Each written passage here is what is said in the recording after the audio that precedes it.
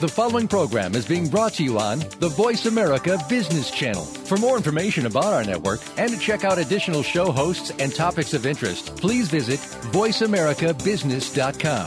The Voice America Talk Radio Network is the worldwide leader in live Internet talk radio. Visit voiceamerica.com. The views and ideas expressed on the following program are strictly those of the hosts or guests and do not necessarily reflect the views and ideas held by the Voice America Talk Radio Network, its staff, and management.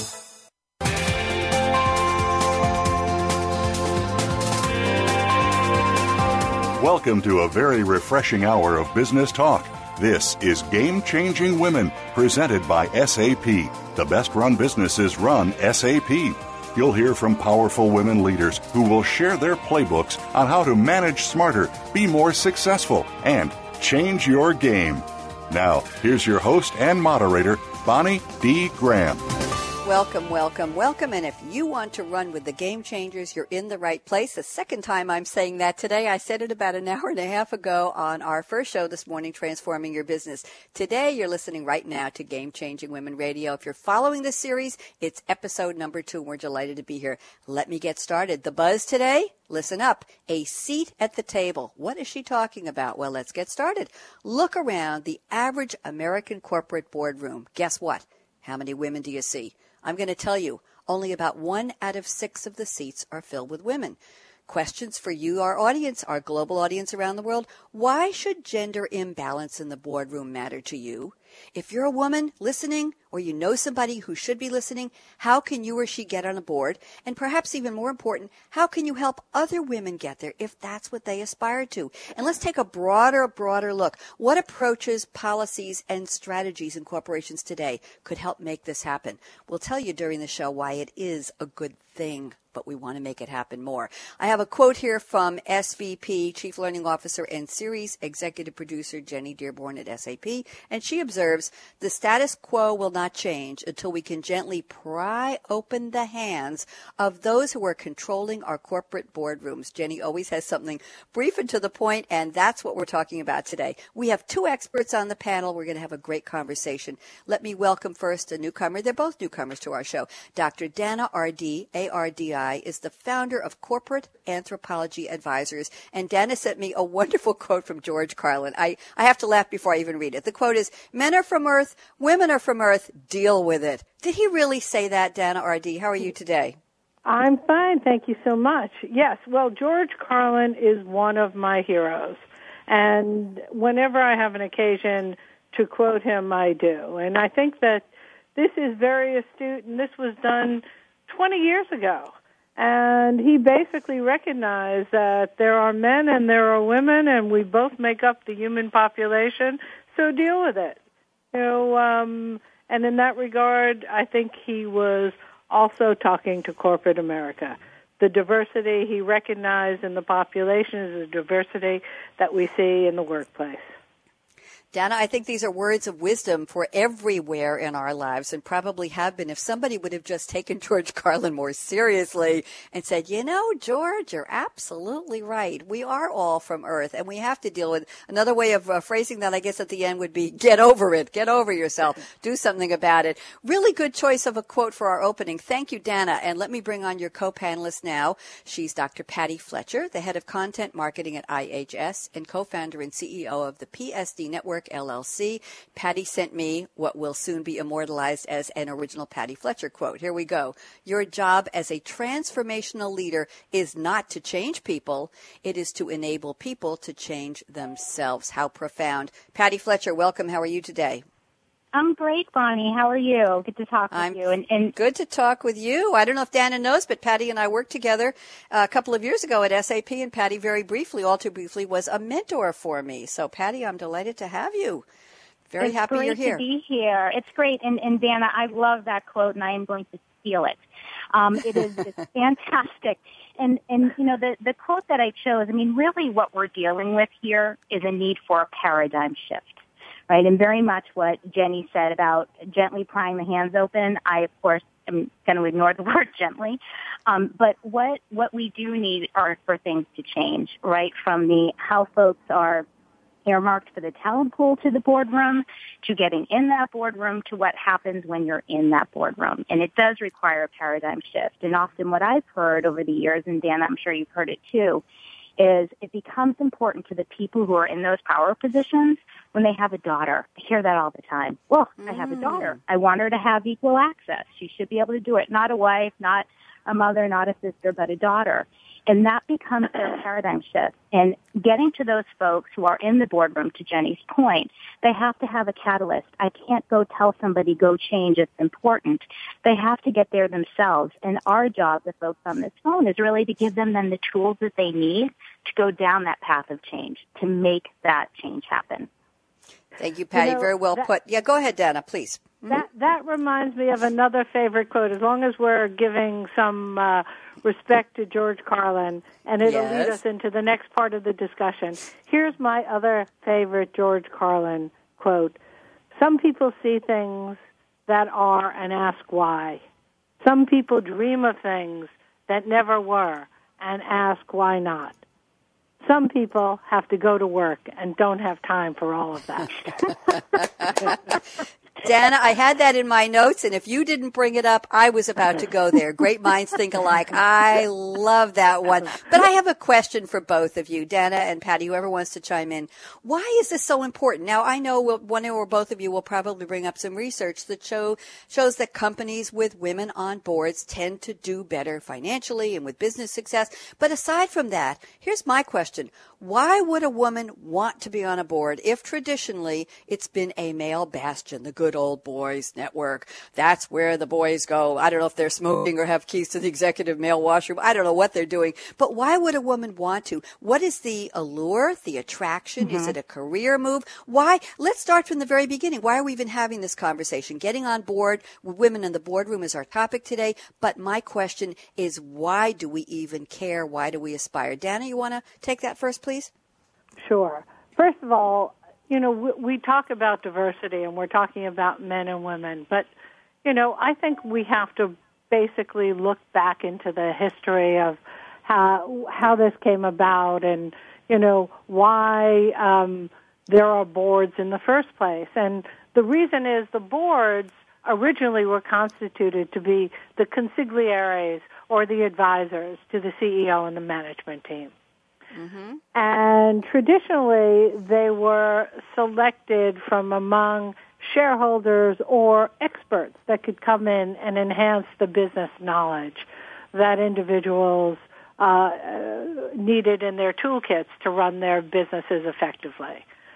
Somewhere in the last 10 years, with Sarbanes-Oxley, which is the law that is there to mitigate against erosion of shareholder value, boards have become police forces or, still looking after the interests of the shareholders, but not at the same time being the same kind of consigliaries to the management teams. There's been a little bit of a switch of emphasis.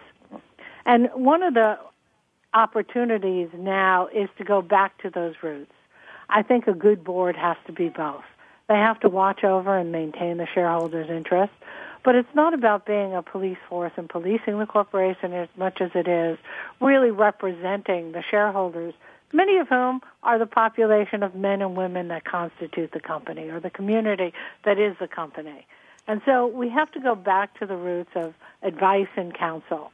And when I talk about diversity, I'm not only talking about diversity of men and women, but diversity of age and responsibility. It used to be that they only recruited people to boards that were CEOs, not advisors, not industry specialists, not subject matter experts. And I think contemporary boards now are saying, wait a minute, we need some expertise that don't reside on our management team. How can we find the best athlete, male or female, and now it opens up the pool to many, many smart, savvy women who can come and bring an emotional intelligence to mentor and coach the management team, and a subject matter expert, for example, social media or use of technology or, industry expertise because there's a customer set that they represent in the industry. And so So it's not only male and female, but it's diversity of thought, diversity of age, diversity of culture. Some companies that are going global now are looking to build boards that have international presence. So I think we're seeing the change. And, that's good, and it's particularly good for women because their value is being recognized. And Catalyst, which is an organization that looks into the research, has come up with several studies, the bottom line studies of corporate governance and corporate performance that say when women are on the board and they represent the interests and are representatives of part of the diversity of thought that exists in the company, that financial performance, in fact, is improved, as well as some of the other things we're talking about in terms of bringing their unique skill set to the boardroom. Thank you, Dana. Good background on that. I appreciate that. Sounds like that's no longer just bragging rights on who's on your board, but what can they do for you, a little bit of democratizing.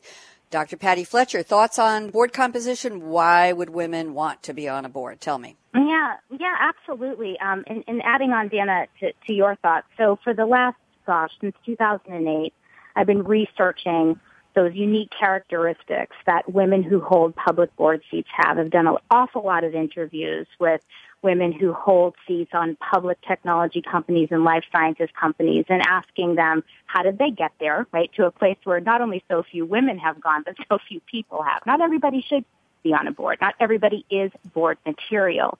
And Dana, to your point about the role of the board, absolutely, it's to choose the CEO, to coach that CEO. It's to put those policies into place, those practices into place that not only shift a company, but potentially, depending on the company, can shift an industry. And so with all of that in mind and talking with these women, I asked them why, right? Why all that hard work to get there? There is an awful lot of sacrifice when you are that dedicated to your career. Why? And the truth is, because of the role of the board, it is the one place where you can create those policies. And these women were very vision and purpose driven. And they knew that the only way that they could make this big vision, big purpose, new market opportunity, filling this huge gap that requires just such significant changes that only a board position that would enable them to do that. That's why they went for it. And then when they got into the boardroom, I do have to say that not one of them has been successful in bringing other women in to the boards. And these are women who are very seasoned board members, so there is a problem there. But the board dynamics themselves change, especially if 3 out of 10 folks in that room are women. But it is important for those things to change. Absolutely, a board member's role is about shareholder value, but it's also a stakeholder theory. When decisions are made, it's not simply A to B, right? There's that kind of groupthink that happens. Lots of times, the folks who are in that room, they went to college together, they were roommates, right? 100% of board seats are filled by people who and make it very, very clear here is that being on a board, it's all about who knows you, not who you know, right? It's all referral. You get vetted after the referral in order to get there. So these women are there because they know it's the place that they can make a difference, not just for the shareholders, but for the industry. They take that view of, if we do this, these people would be impacted. These operations would be impacted. CEO, you need to consider these things, not just the return. It's a very, very important perspective that these women know that they bring. And the other thing that every one of these women talked to was, hey, look at the percentage of purchase decisions, whether they're business purchase decisions or customer purchase decisions, whatever that company might be. Guess what? Women are always in the power position. How can your board not reflect who the population is, not only that you're serving as a business, but the community around it? And Dana, to your point, it really isn't just about gender, right? It really is about having maybe diversity, but really inclusive.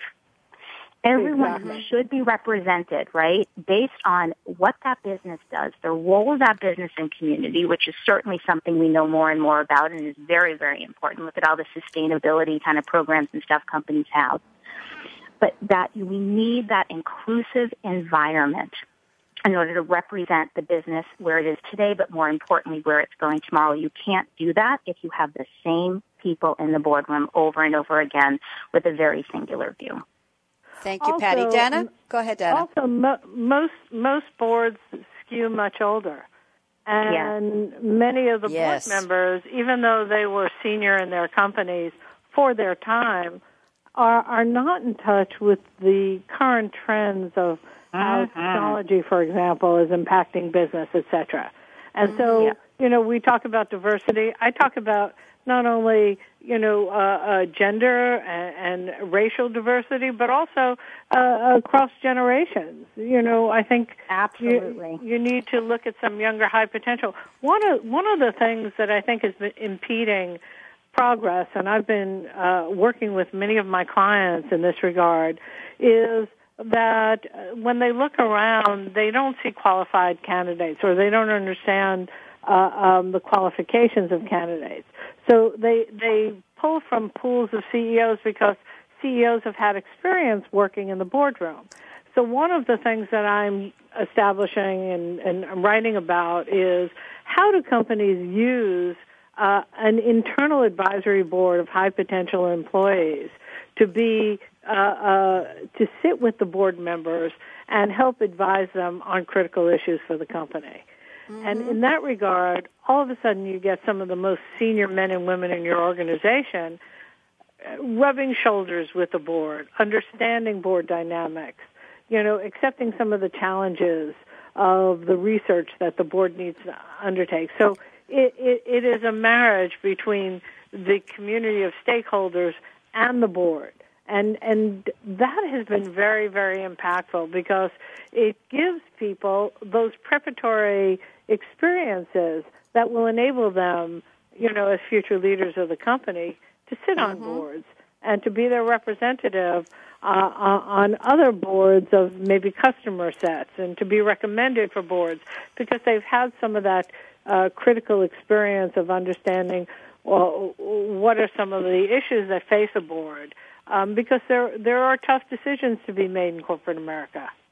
There sure are. And sorry, Bonnie, this is Patti. Sorry, if I can just add on to that. Yep. I love that. I think, Dana, that is brilliant, and I can't wait to hear more about it. You're right? The typical talent pool is the C-suite. It makes sense. Those are the folks, especially a CEO. They understand what it means to have P&L ownership, right? And in the more technology kind of spaces, that's hard to come by. Really, really hard. And that is absolutely important, right? They have that operational experience. CFOs, to your point, especially with Sarbanes-Oxley, they understand what a board needs when they're in their advisory role, what a board needs, how you interact with them, how they make decisions. And so when we look at that C-suite talent pool and we see that it's filled with the majority of our men, right? Isn't it 12% to 14%? It's really not that different from the board representation. And it is because there's not these mandates. And Bonnie, I know we're going to get into this, but I love that there's a program in place, Dana, that you're talking about where it's not just about, okay, so I have a C-suite role. Awesome. So maybe 50% of the candidates are men, and I actively have to seek out 50% women, right, which is something that I know a lot of folks are trying to do, at least fill that talent pool so we have it. But your point about it doesn't just have to be the C-suite, does open it up for the rest of us. It absolutely does. And I'm seeing more and more, as I think you had alluded to, definitely women getting more of an opportunity from a digital marketing perspective, right? There are more representation of women, particularly in B2C, right? And now in B2B, we see that. I have a friend, Fabiana Allen, who got a public board seat straight off the bat because she was a chief compliance officer, right? So bringing those different kinds of disciplines in is really, really important. Not everyone has to be a CEO. CEOs need the guidance of others who hold different kinds of expertise. The other important piece here is it's not just about the expertise. Not only is it about you getting into the boardroom because somebody knows who you are, one of the first things they do is say, who do you know? Who do you know? Because these are folks they want introductions, right? Whether it's something political or a new customer or whatever, you're in that board seat not just because of your expertise, but about where your network is, the new introductions you can make on behalf of the board, on behalf of that C-suite team. Very important. So that's another benefit, Patti, of what I have been working with boards and communities meaning the work communities that are part of the organizations they look after, which is by creating this opportunity for them to mix with lots of different people in the organization, not just to have the CFO and the CEO come into the boardroom, but to start to really have them have access to some of the other leaders in the company. It becomes not only mentorship, but reverse mentorship. The board becomes enlightened as to what's really going on in the organization. It's sort of like that show Undercover Boss. They look behind the curtain. It's not just what they're being told. It's not just reading the board book, but it's really touching the community beneath the CEO and the CFO and understanding what are some of the issues, what are some of the challenges of somebody, and together solving them. Something as simple as, even when they go through search committees, soliciting, some of these advisors from the community, some of the other executives, high potentials in the organization, and to rotate them. And term limits, I think we need to talk about term limits for boards as well. But it gives people access, so it demystifies it. Because this idea that the board sits on top of the company and it's very hierarchical rather than they are part of a community and their job is to enhance value alongside of the stakeholders who are everyone in that community. It's a different kind of model. It's a more collaborative model that I'm hoping will open up the opportunity for men and women in this diverse way because the way we think about boards needs to change. Ladies, somebody mentioned the word introduction a minute ago, who you know and who you can introduce. I haven't finished introducing you to our listeners because part of our opening segment is the coffee break segment. What's in your cup today? So I'm going to circle back to Dr. Dana Ardi and ask you, Dana, where are you? What time of day is it? Either what are you drinking right now? And I know it's something fascinating, or if not, what do you plan to drink after the show? Go ahead, Dana. So I am sitting in New York City on what is supposed to be a spring day that's hovering around 32. Yep. I have just come back from a 6-hour flight from attending the TED conference in Vancouver. And so from going from one cold, wet environment to arriving on the first day of spring in a snowstorm, I caught an awful cold.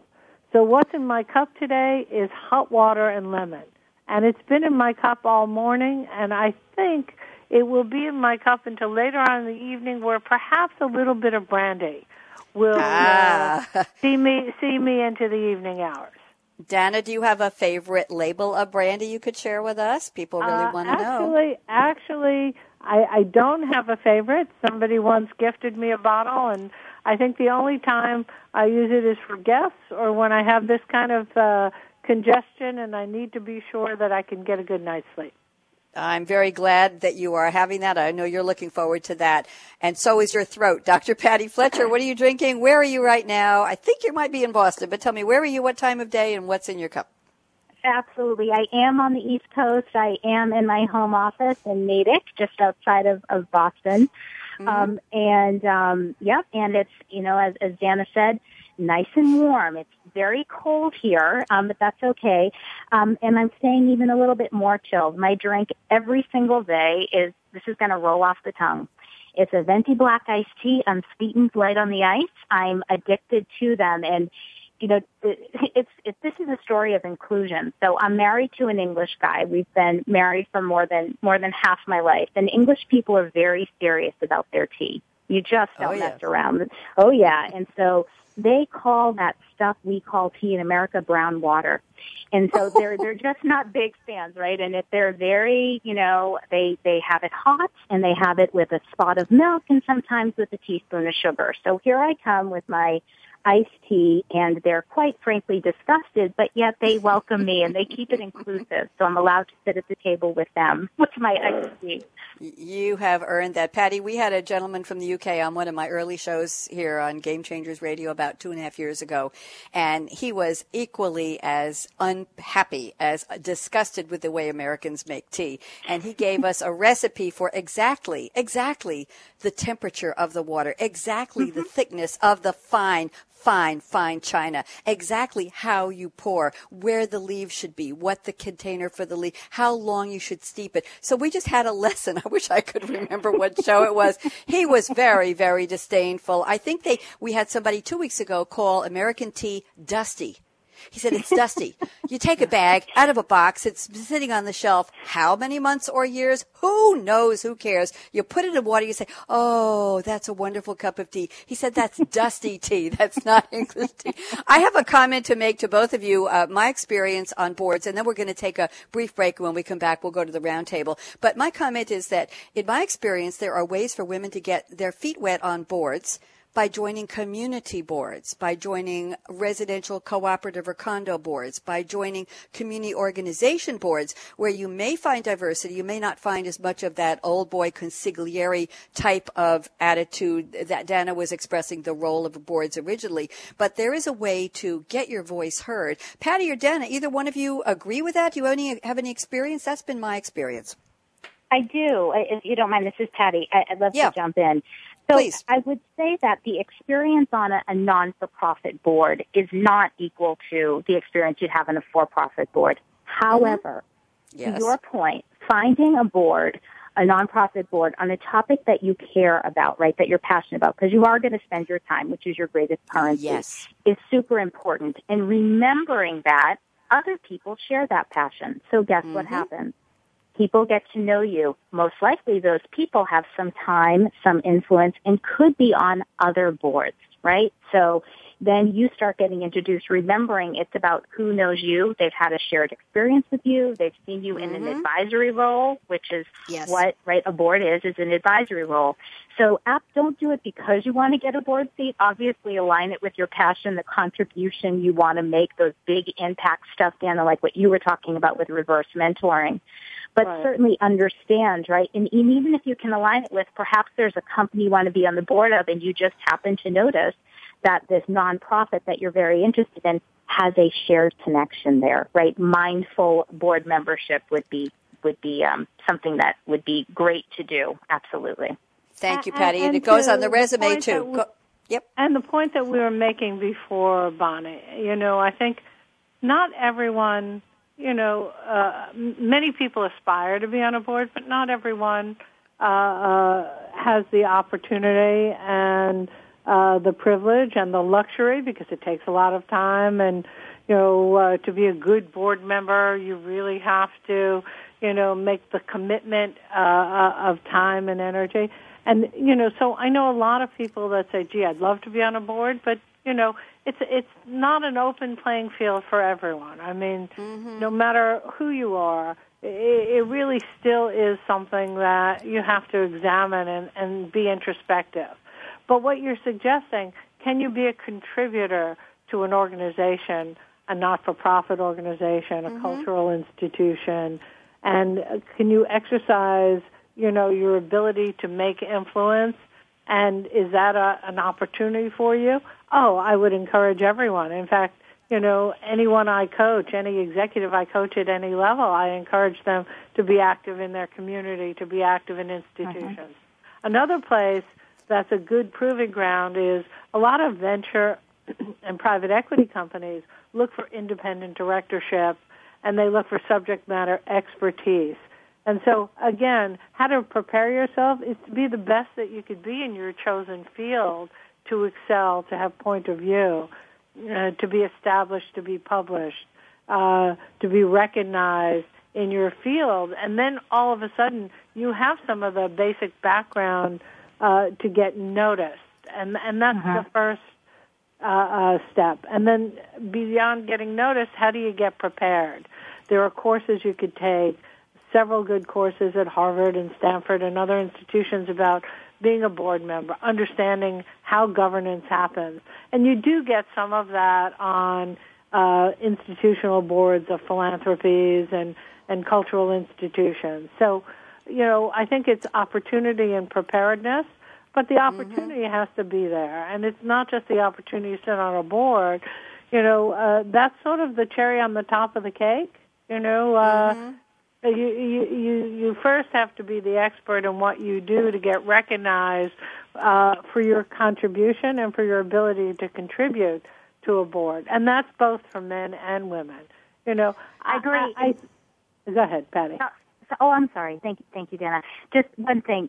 So you had mentioned about VC-backed or startup companies, and I definitely want to feel the need to say this because I know that you know this, Dana. I'm not sure if listeners do. Your point about you do need to have something to bring to that table is really, really important. As you know, Bonnie, I sit on the board of Avastia, which is focused on increasing female representation of high-growth startups. And things I hear over and over again from the CEOs of these high-growth startups is, I'm not a training ground for a wannabe board member. I have board members because I need something from them. They are there to advise me, not me to train them. So I definitely don't want to leave that, right? So your point, Dana, of what can I as a board member offer to the CEO and the other people with a seat around the table is important for those startups, but it's also important for the not-for-profits as well. Thank you. Right, and I think for many years that, because it was the prestige of boards, I'm on the board, I sit on the board as being the pinnacle of a career and then being part of the old boys club. Of course, people wanted to get in that club, and so everyone wanted to be on a board. But I think, you have to be introspective and look at what is that responsibility. And, it's really not about the accolade. It's about how you can be a contributing member to the stakeholders that you're there to represent. And, the stakeholders watch their boards very carefully now. It is an honor to be selected, but, it's a roll-up-your-sleeves kind of honor.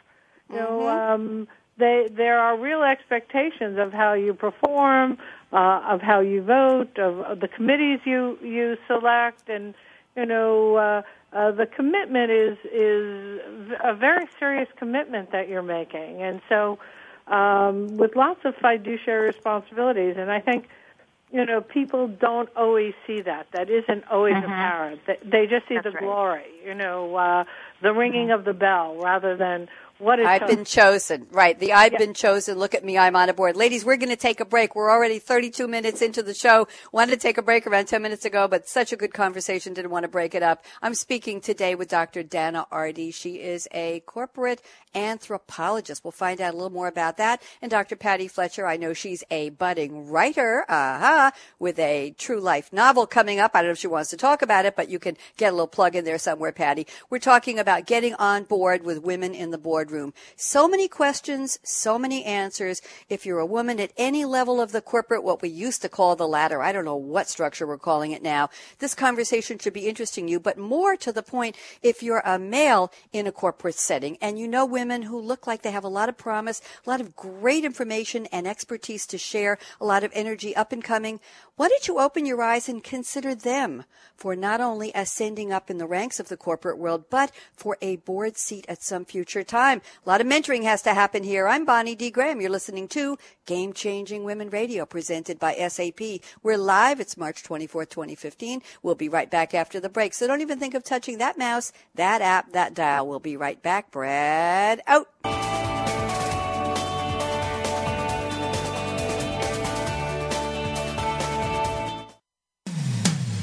When it comes to business, you'll find the experts here. Voice America Business Network. For women, the pressure to achieve at work is stronger, the hours longer, and the struggle for respect and authority more complex than ever. You want guidance on how to succeed, and you are not alone.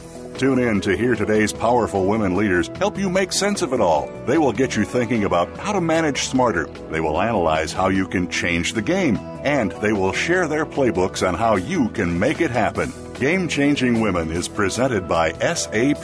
Visit www.sap.com.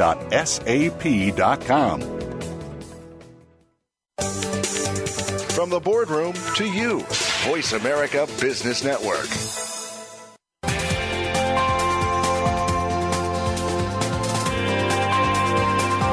You're listening to Game Changing Women, presented by SAP. Email your comments and questions to bonnie.d.graham@sap.com. And you're invited to tweet during and after the live show using Twitter, #SAPRADIO. Now, let's get back to Game-Changing Women. Here we are. Welcome back. I'm speaking today with Dr. Dana Ardi. She's a corporate anthropologist, and Dr. Patti Fletcher. We're in very good company here. Ladies, I want to start the roundtable. I think we've already been 20 minutes into the roundtable, but officially, welcome to the roundtable. Dr. Dana Ardi, I would like you to speak just briefly on, I'm looking at your notes from before the show, and let's project a little bit. We're not at the predictions round yet in the show, but let's project the future of work. You're saying here, we've shifted to a business world where collaboration and connection are replacing hierarchy and bureaucracy. And one more note here, you say the outdated alpha notion of aggressive management has given way to the modern era of cooperative beta leadership. Can you explain this to us, Dana, and then we'll have Patti chime in? Go ahead. Sure. So, not to give a shameless plug, but the book that I've just written called The Fall of the Alphas talks about how we used to organize ourselves in business and on boards. There's a whole chapter on boards in a very hierarchical model, and that came from the returning heroes of World War II. And it was just a natural way of organizing ourselves at work. And it really worked, particularly in the industrial age that we were in after the war. But things are changing, and I talk about all the changes, and I talk about a new form of leadership that's more not like the military model of the alphas, but more like an orchestra where there's a beta leader, and a beta leader is a collaborative leader, and it's how to connect, how to communicate, how to influence, how to curate. And the beta leader is more like the conductor of an orchestra. And they go through, and for any particular set of problems, they pick among the team. They pick among the orchestra. And sometimes you need to have the timpani, and sometimes you need to have the string section or the tuba lead. And it's how to be that kind of what I call beta leader. And in the chapter on boards, I talk about the same thing, how boards were hierarchical and boards were there to really not guide, but really command and control, and how we've gone to a more collaborative way that boards are now working with management teams. And so the beta leader is the more evolved leader, it's the more mindful leader, it's the better listener, better communicator, and it's somebody who collaborates and goes through team building and what I call curation. Thank you, Dana. Patti, talk to us. So I'm so excited to talk about this. So I hang out in the circles with a lot of folks who go in and work with Fortune 1000 companies on their, what they call their diversity problem, right? And that typical consulting approach, they go and they do lots of surveys in the ranks of men and of women and talk about things about the organization. They talk about the leadership. They talk about where do you see yourself in this company over the next however many years to get a good feeling, a pulse on what's going on. And so what they're coming back with is so fascinating. They're hearing from the millennial white guys saying, look, I don't want to be chairman of the board. I don't want to be CEO. I see what has happened to these guys who are in those positions. They don't like the lifestyle that these gentlemen have. They don't want that for themselves. Instead, they see themselves, these millennial men see themselves as partnering with the company, giving them some technical expertise or leadership or whatever it is that they bring to the table, but they don't want to go the route that others have gone 20, 30, 40 years before them. And so what's been really interesting is getting the ear of the C-suite. They're starting to listen and they're seeing that, oh my goodness, these young men are saying we need something different. We need new work-life kind of policies. We need a different way to get to the top and have that influence that might not look hierarchical.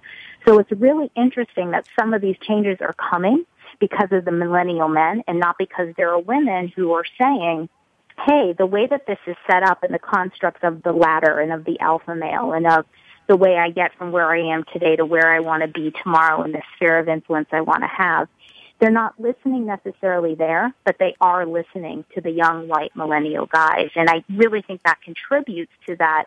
The alpha male might not be our future as it was in the Taylor-esque kind of days of, the industrial era. And Thank the you, alpha Patti. female, because there was a whole generation of women, the first one, my generation, into the work place that felt like we had to parrot this hierarchical model because that's where we found ourselves. And in fact, we had to be bigger, badder, fiercer, more aggressive. And I don't think that's the case anymore. And to your point, Patti, it's not just the millennial men, but it's the millennial women. People are crying out for what I call work-life integration. It's not work-life balance. That's right. It's integration. How do you take a successful career and integrate it into a successful life? And I think people are saying, I want to be very good at what I do, but I want to be collaborative. And it's not all about just moving up for the sake of moving up. If I love what I'm doing and it's giving me great satisfaction, then I just want to be the best at what I do, but I want to be recognized for it. And I want to have a voice at the table. And I want to feel that the community values who I am and my contribution. That's and I think right. we're going to see a lot more of that in the future of work. I also think we're going to see contracts, limited contracts, saying, this is what I do. I'm a transformational leader. I know how to, incite businesses to move along in a certain way, or I bring a particular set of skills, and I want to come here and I want a 5-year contract. And if I achieve my goals in 5 years, then I want a reward at the end of that period. And then I'm going to go somewhere else because I'm going to teach and mentor people in your organization to be there. So you're going to see a lot more of that, leaders not just switching to make progress, but switching because they brought their particular set of skills to a company, and the company's benefited from them, and then it's time for them to go somewhere else to face new challenges with the same toolkit that they brought to the last situation. Thank you, Dana. And Patti, I'm looking at your notes from before the show, and I found something interesting with some examples here. I'd like to just read a couple of points here and have you go with it. First of all, you say women don't need more mentors, and women don't need to be fixed. Bravo. Thank you, Patti. That's what you'll be immortalized for. But here's the comment. You say, Helena Morrissey has taken a quiet advocate approach through the 30% Club in the UK, and I'll let you tell us why. And then you also want to talk a little bit about Sandberg and Mayer, these young entrepreneurial, this superpower breed. I think it's an alpha breed of young women with young families, and they're acting more like men. Talk to me, Patti. What do you see? Yeah, so I think a few things. I do have to mention this research. I think it came out last week, and I'm just dying to share it. Of really the problem. So Ernst & Young did this research of the S&P 1500, and Dana, you might have seen this, but they found that men with the names John, Robert, William, or James, there are more of them than there are the total number of women on board. There's a problem here. Yeah, exactly. Patti, say the names again. Say the names again. What are they? John, Robert, William, or James. And of course, the Weisenheimers, right, out on social media are like, okay, great. So I'm going to name my daughter John, and we'll all be all set. And so the point is that it doesn't mean that men, and particularly men with those names, are smarter than the rest of us. What it really means is access. Right, so we talk a lot about opportunity. Really what we're talking about is equal access to that opportunity. Women are 50% of bachelor's degrees, 50% of MBAs, 50% of PhDs, 70% of valedictorians in the U.S. I think we're smart enough, right? We're just as smart as the men. And as George, right? And as George said, we're both here. We're 50% of the people walking the earth. Women don't need to be fixed, but neither do men. We're both operating in a system, Dana, to your point, it's antiquated. It doesn't reflect the knowledge economy of where we are, right? And the networked economy. Who knows us? Who do we know? It doesn't reflect that. Things have to change. So while I appreciate that there are certain women who are out there who have this platform that they have earned, and they're using that platform to say, hey, here's how I made it. I love that. We should keep those conversations going. A lot of the women who are out there have gotten there from the rules that are in place established for a more male or alpha male kind of success. Dr. Brizendine, back when I was working on my doctoral research, Dr. Brizendine had come out with a study. She's a neuroscientist, I believe, and was in the Harvard Business Review, and I know she's written a few books about the male brain and the female brain, and she was talking about why aren't there more women CEOs and therefore not more people and more females in the boardroom. And what she found was the cultural constructs of how we define the talent pool, right, for those CEOs were earmarked for the boardroom between the ages of 40 and 49.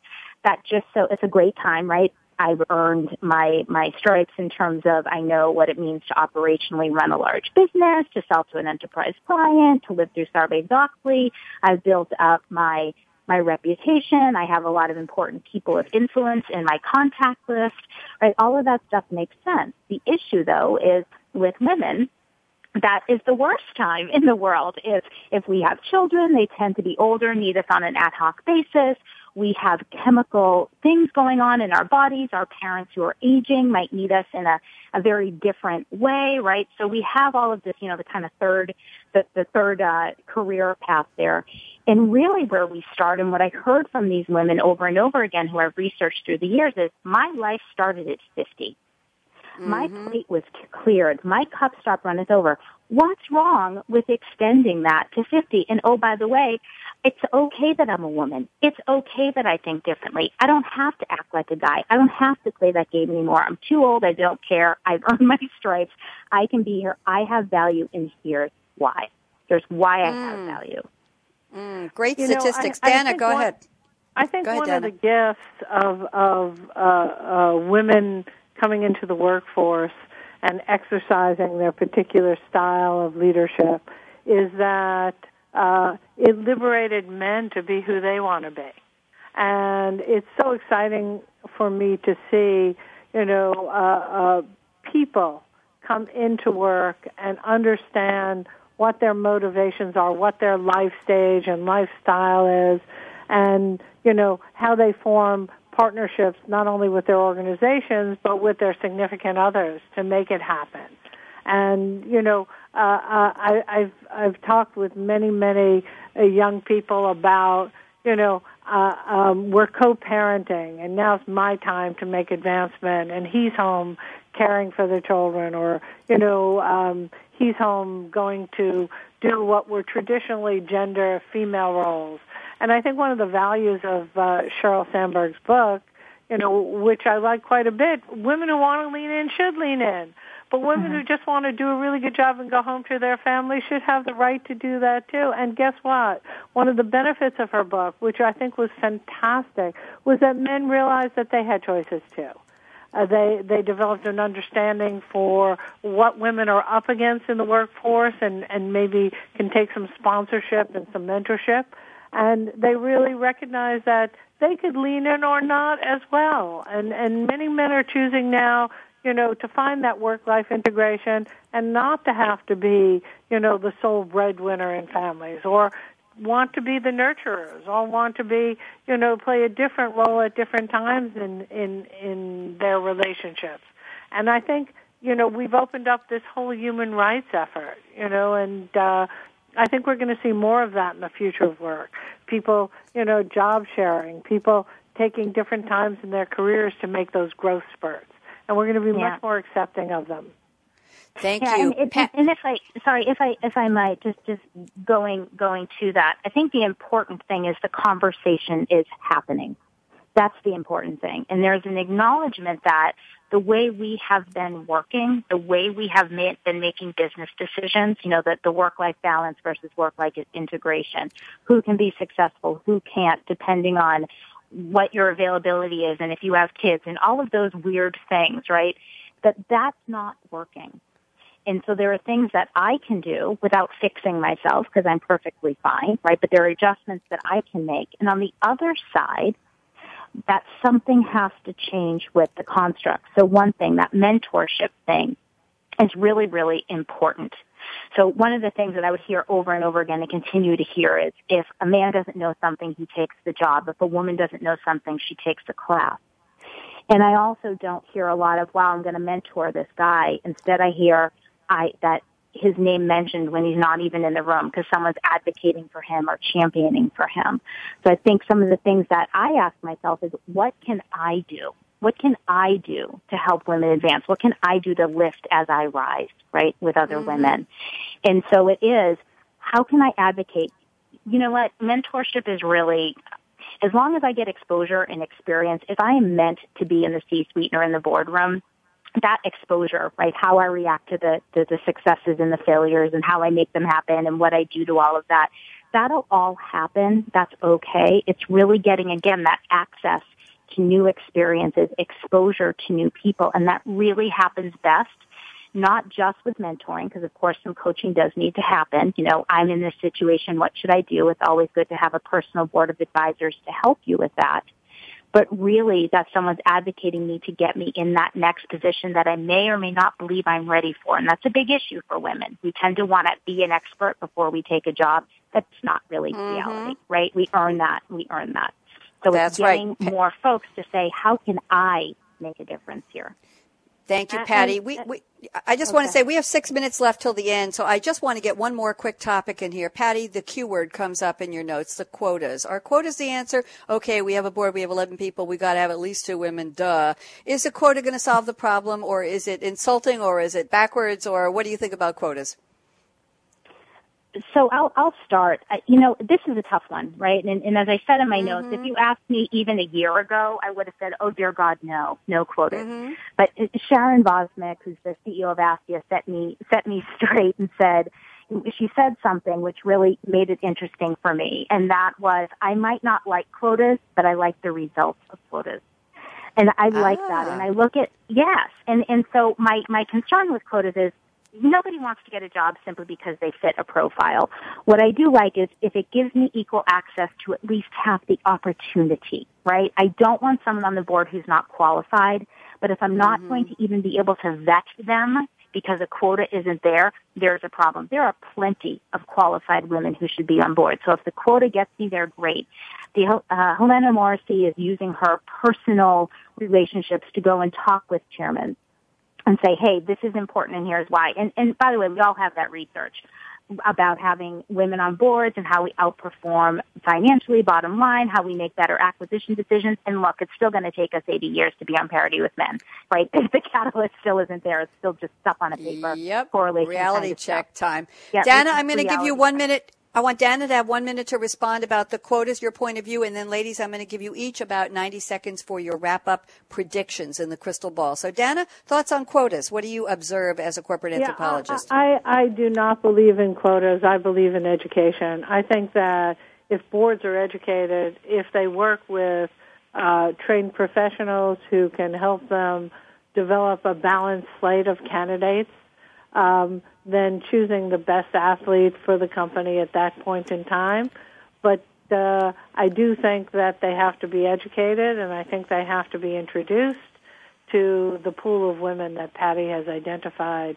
There are plenty of high potential people, and they come in all sizes, shapes, races, genders, ages, and I think it's just doing your homework, not just being expedient, but really looking at what's in the best interest. It's a recruiting issue, and it's an introduction issue. And I also think companies should have advisory boards, and people from the advisory boards may catch their attention, and they get a chance to get to know them and what they could do, and then they could bring them into the boardroom. So there's lots of ways of educating and developing the bench, if you will, but I do not believe in quotas. Thank you. Guess what? I'm going to give you 1 minute for your predictions, Dr. Dana Ardi. Can you see to the year 2020, or how far out do you want to predict? If we met again, what would be different about this conversation, getting on board with women in the boardroom? Dana, 1 minute, go. I think that what would happen in 2020 is we'd be talking about the efficacy of boards, how they function, what specialties are not being mined for boards, how to create more collaboration between boards of directors and the people they serve, their shareholders, and the community of people that are influences in the organization. So I'm looking ahead at 2020 thinking that, we've created much more balance of gender in the boardroom, and now we're looking at other ways that boards could be impactful on behalf of shareholders. Thank you very much. Well put. And Dr. Patti Fletcher, predictions. Yes, and we like optimism. Patti Fletcher, can you go all the way to 2020, or what do you see in that crystal ball I know you got out for the show? Absolutely. So here's what I'm hoping will happen in 2020. This stops being a discussion about women. It stops being a discussion based on a philanthropic need to have more women represented, and instead it is a discussion about an economic imperative.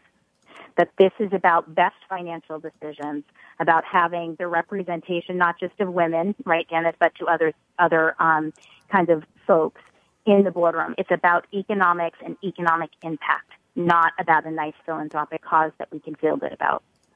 Interesting. Patti, quick question. If you had a 15-year-old daughter or granddaughter, what would you say to her about aspiring to be in a decision-making role in a board someday, somewhere in her future? Is something good to look up to and forward to and plan for, or something she might just fall into?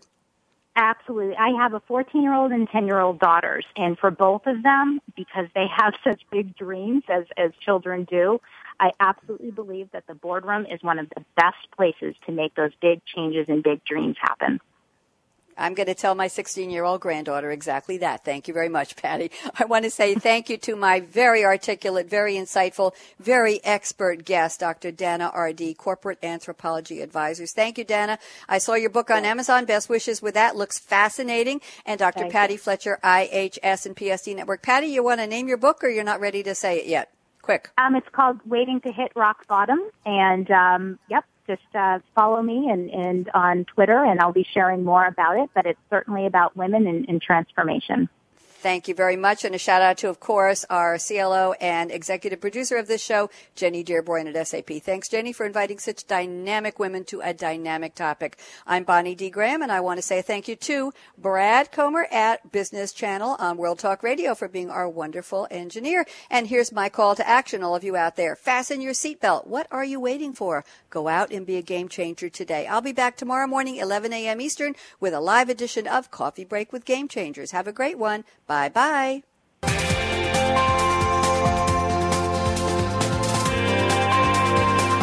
Thanks again for tuning in to Game Changing Women, presented by SAP. The best-run businesses run SAP. To keep the conversation going, tweet your questions and comments to Twitter, #SAPRADIO.